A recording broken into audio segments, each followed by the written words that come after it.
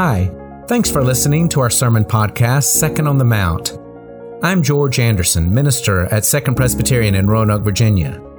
I do not take it for granted that people sit in the pews on Sunday morning or listen to these podcasts hoping to hear something that connects them to God, to each other, to the world. And so I spend hours seeking the right word for the right time and said in the right way.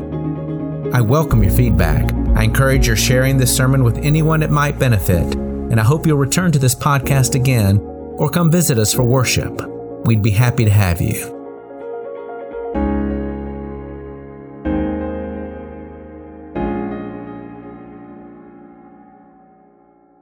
I continue today a series of one-word title sermons where I step back from what is going on in the world to look at an underlying issue. To follow my sermons on happiness, order, and freedom, I offer this one on authority. Let us pray. Holy God, speak your word with authority, so we will hear and obey. Amen. From the day we first learned the meaning of the word no, we've had to answer who is the boss of me questions. Who or what should have rightful authority over my life? To whom or what do I give too much authority? What is the right use of authority, and how is it abused? Listen to something that Jesus says to his disciples in preparing them for the coming day, actually just a day or two away, when he will not be with them anymore. He has been the one that they have listened to, the one they've been able to wake up during a storm when they're in trouble, the one who taught them God's word and gave them a role model for how to live in God's world. Our mission statement is finding direction by following Jesus. Well, how do you follow someone that you cannot see? Well, Jesus speaks to that. To prepare his disciples for when he is gone, Jesus says something that gives a pastoral twist to the doctrine of the Trinity. You have come to know God, the Father, and me. Well, you will know me through the Holy Spirit. Listen. I still have many things to say to you, but you cannot hear them now. When the Spirit of truth comes, he will guide you into all the truth, for he will not speak on his own, but will speak whatever he hears, and he will declare to you the things that are to come.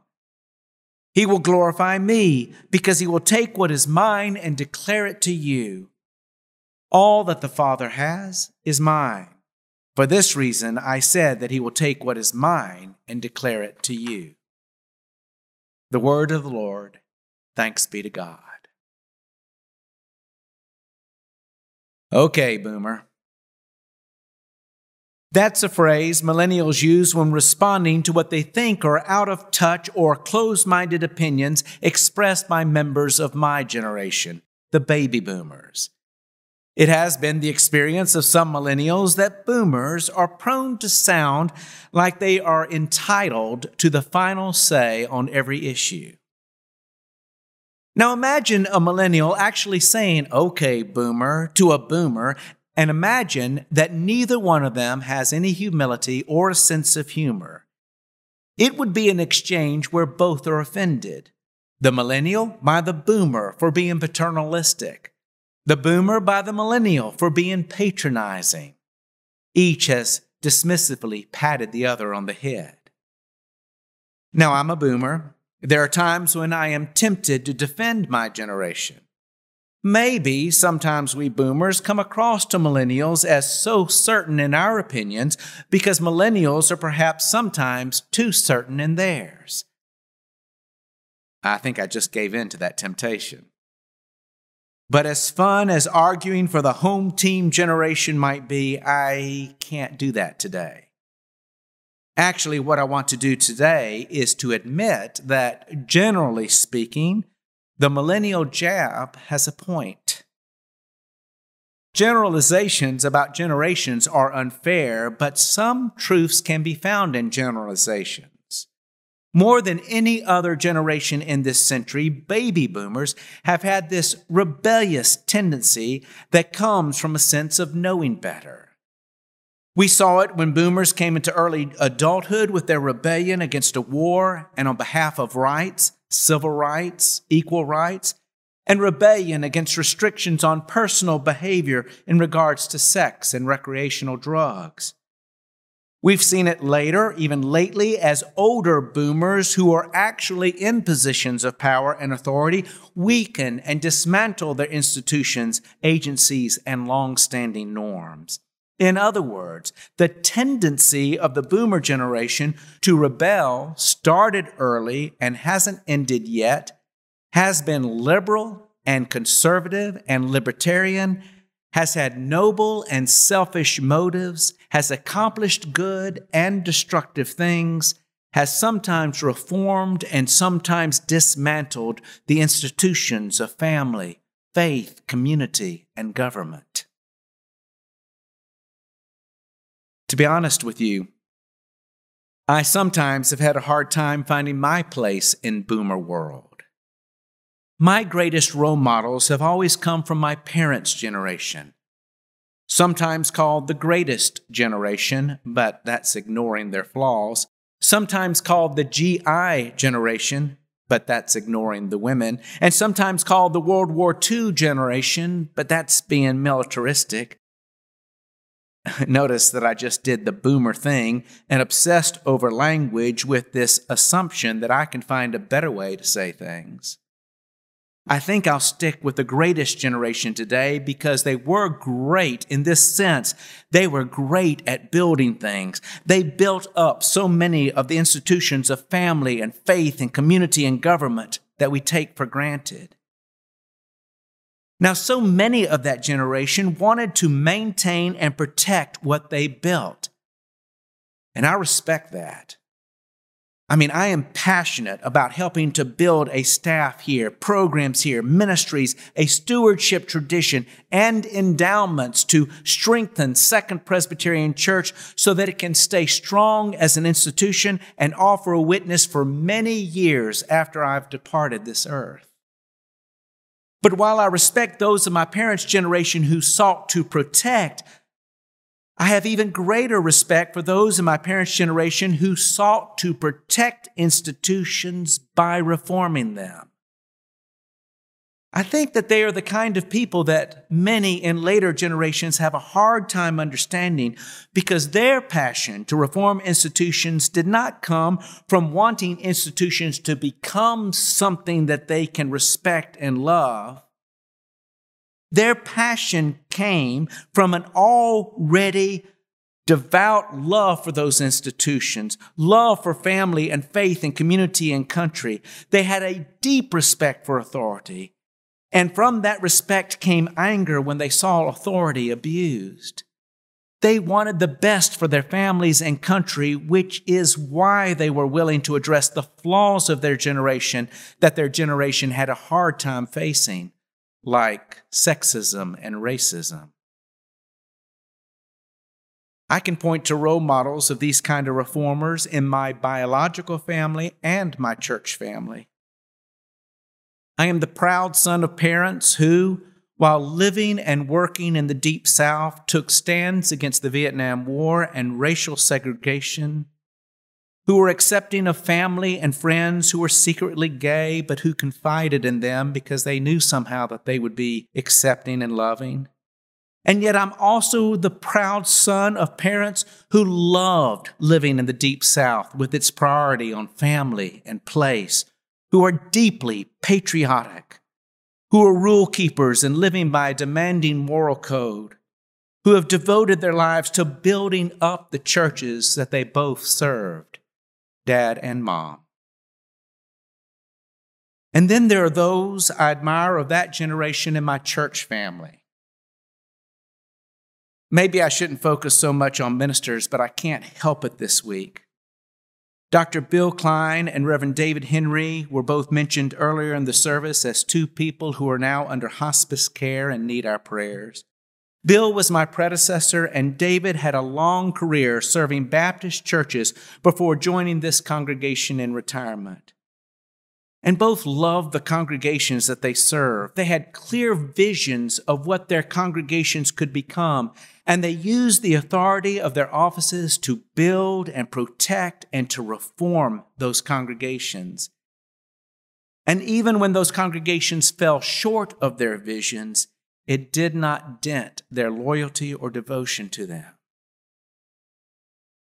You know, if millennials and boomers find each other hard to understand, imagine the difficulty of those of the greatest generation who built institutions to protect their families and their country, understanding how younger people could so easily abandon family, faith communities, and love of country over issues that they agree are serious, but they don't see as fatal. They are the kind of people who have this healthy respect for authority because life simply is not going to work unless some kind of authority structure is in place. With their realistic doctrine of sin, though, there came with this respect for authority a healthy suspicion because they know that authority can be abused. Which is why when they led their churches and had authority, they did so with humility. They tended to deflect praise too much because it made them uncomfortable. I want to keep them in mind as we think about the witness of the Gospel of John. Before I look specifically at the passage, I want to talk about the Gospel of John as a whole, and I'll include a detour into the Gospel of Mark. The Gospel of John's perspective on Jesus is cosmic. It is the gospel's view that through the entire biblical witness, we have been creatures who live in creation, and God has been the creator whose face we could not see and whose voice, with few exceptions, was mediated through scripture, law, through experience, through the liturgy of priests, and through the preaching of prophets, through the letters of apostles. We of the earth struggled to know the God of heaven. And that never changed for the Gospel of John, except for this. John explains, "In the beginning was the Word, and the Word was with God, and the Word was God, and the Word became flesh and lived among us, and we have seen His glory, the glory as of a Father's only Son, full of grace and truth. No one has ever seen God. It is God, the only Son, who is close to the Father's heart, who has made Him known." Jesus makes God known. In His voice, we hear God's. In His life, we see God's work in the world. I'll say out loud what some have said about this. Jesus was a cult leader. Jesus could get His disciples to believe what He wanted them to believe and to do what He wanted them to do because He had them convinced that when He spoke, it was the voice of God. I'll also say out loud that there have been Christian ministers and congregations that could be called as witnesses to the stand to prove that charge. When Christians are asked to close their minds to any revelation that doesn't come directly from a literal read of Scripture or from the voice of some minister explaining Scripture, when they are asked to demonize and dehumanize as God's enemies those the ministers and congregations hate, they seem to make the point. But I disagree with the charge of Jesus being a cult leader.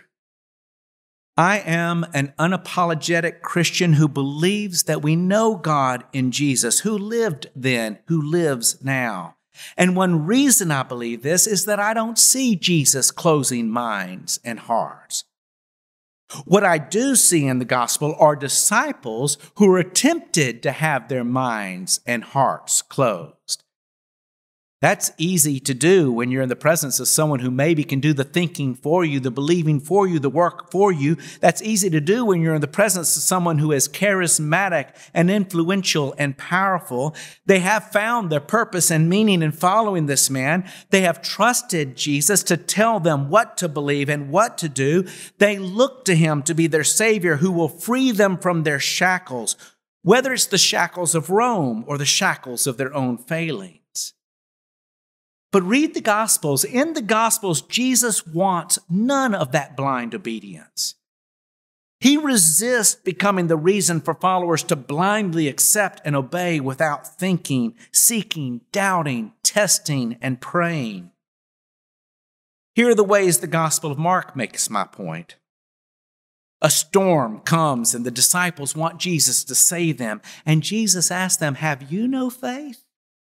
Thousands are to be fed, and the disciples want to turn them away. And again, Jesus asks them, "Have you no faith?" And then asks them, "What do you have to offer them?" And the spirit of the Transfiguration passage, when Jesus is on the top of the mountain and appears with Moses and Elijah, disciples want to build memorials to remember Jesus standing with Moses and Elijah. And Jesus wants them instead to study and understand what Moses represents, the law, and what Elijah represents, the prophets. The crowd, the disciples, they often want specifics from Jesus so they can know what to believe or do, or maybe sometimes to pin on Jesus so as to get him in trouble.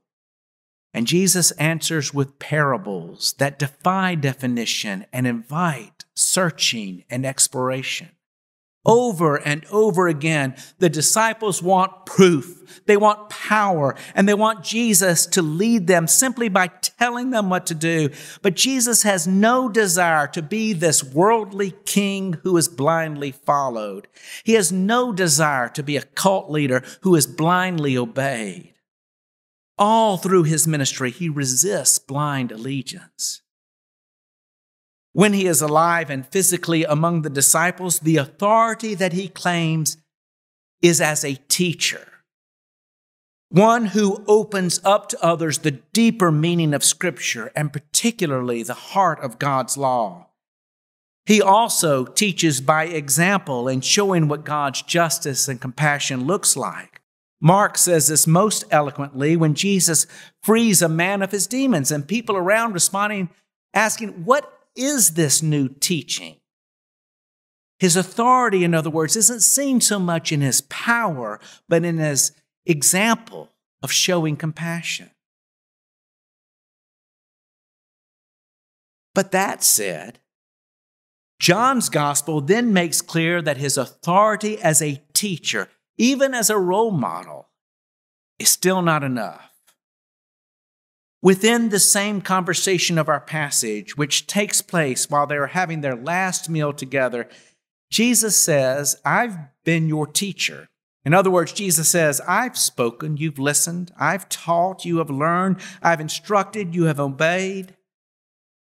But in this last meal conversation, Jesus says that his lasting authority isn't to be as their teacher, but as their friend now. "You are now my friends when you love others as I've loved you." He says, "When I'm gone, I'm going to trust you to make good judgments about how to be mature people of God. And you're going to justify that trust when you love others as I have loved you." And then, in encouraging the disciples not to be afraid because they soon will have to be faithful without him, he says what we heard in our passage, "You won't be alone. My Spirit's going to be with you, within you. The voice of God that you heard through me will be a voice within you. No other voice than that one is to be your final authority." The final authority is to be a voice within. What a wise and dangerous word that is. It is dangerous, first, because, oh my goodness, can that oh so right answer lead to oh so wrong consequences? Because if that voice, that final voice, is within me, what an easy jump it is to say that I get to decide, that I am my own final court of review or appeal. I can decide for myself what I believe and what to do. Morality, in other words, can be reduced to personal preference. I can be my own God. That attitude taken to an extreme, psychiatrists call it narcissism. What theologians call it is the greatest form of idolatry. They say that when Jesus asks you to listen to that voice within, he is speaking of the voice of the Spirit, that is his voice consistent with the Father, certainly a voice that is not your own. He is speaking of the voice of God, heard in his own words and seen in his witness, and speaking still to those who are able to listen over their own voice, over their own pride and shame. And here's another danger of listening to the voice within. If someone or something, a personality, a code, a social or a political agenda, does a good enough God impersonation, then their voice can get mistaken for that voice within. We all know that's true. Some of the worst atrocities in history and in lives have been committed in the name of God, when lesser authorities are confused with final authority. I'll try to be more clear about that voice within. That voice within is not me as much as I try to make good judgments. The voice within is not the voice of my parents as much as I admire and trust my parents. The voice within is not some political leader as much as we need good leadership. The voice within is not the voice of religious leaders as much as I respect leaders like Bill Klein and David Henry. The voice within is not some code or agenda as much as I need rules to live by and as important as issues are to me. No, the voice within has to be God's voice as heard in Jesus and as still heard through our informed conscience. Informed conscience. The key here is consistency and integrity. We have, I think, plenty of ways by which we can make judgments about the authenticity of what we think that the Spirit is telling us. And ironically, the way that we can recognize the voice of final authority is through the instruction of lesser authorities. I'm going to sound old-fashioned here because I'm going to sound again like someone in my parents' generation who respected authority, who loved traditions and institutions, which they often sought to reform. Listen to Scripture. Yes, Scripture, being as historically planted as it is, can be patriarchal, sometimes tribal, sometimes violent, sometimes out of date with its flat worldviews and its acceptance of cultural norms that are now unacceptable, like slavery. But listen to Scripture. For there arises from its witness, its total witness, this vision of justice and peace and reconciliation that calls into question even the vision of individual passages. Scripture interpreting Scripture is one of the great Reformed principles of scriptural interpretation. Don't listen uncritically to Scripture as God, but listen for God's voice within the witness of Scripture. Listen to the church. Despite all the dismissal today of churches as institutions, and despite the very poor witness of ministers and congregations who spread their own conspiracy theories and promote their own political agendas as God's agenda, you can see over the history of the church this vision emerge of justice and compassion and mercy and be in a community that embodies God's love, however faultily. A vision that holds accountable even sad chapters of church history and disappointing congregations. Don't listen uncritically to preachers as gods, but listen for God's voice within the witness of church tradition in both its triumphs and its failures. And by the way, let Scripture help you see the vision of the church, because it's in their alignment that the vision really begins to shine.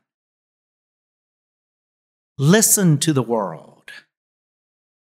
Despite all the sadness and disaster that is sometimes found in creation, and despite all the injustice and misery that can sometimes be seen in history and found in communities, there does arise within our world this vision of ways that we can live that promote justice and decency and peace. We can see, if we're looking, examples of integrity as people live by values and virtues. We can see government leaders who serve the people. We can see jurists who promote justice in their classrooms. We can see individual acts of compassion and shared programs of charity offered to the weak by those who have power and privilege. We can see the ways that neighbors can love neighbors and how enemies can reconcile.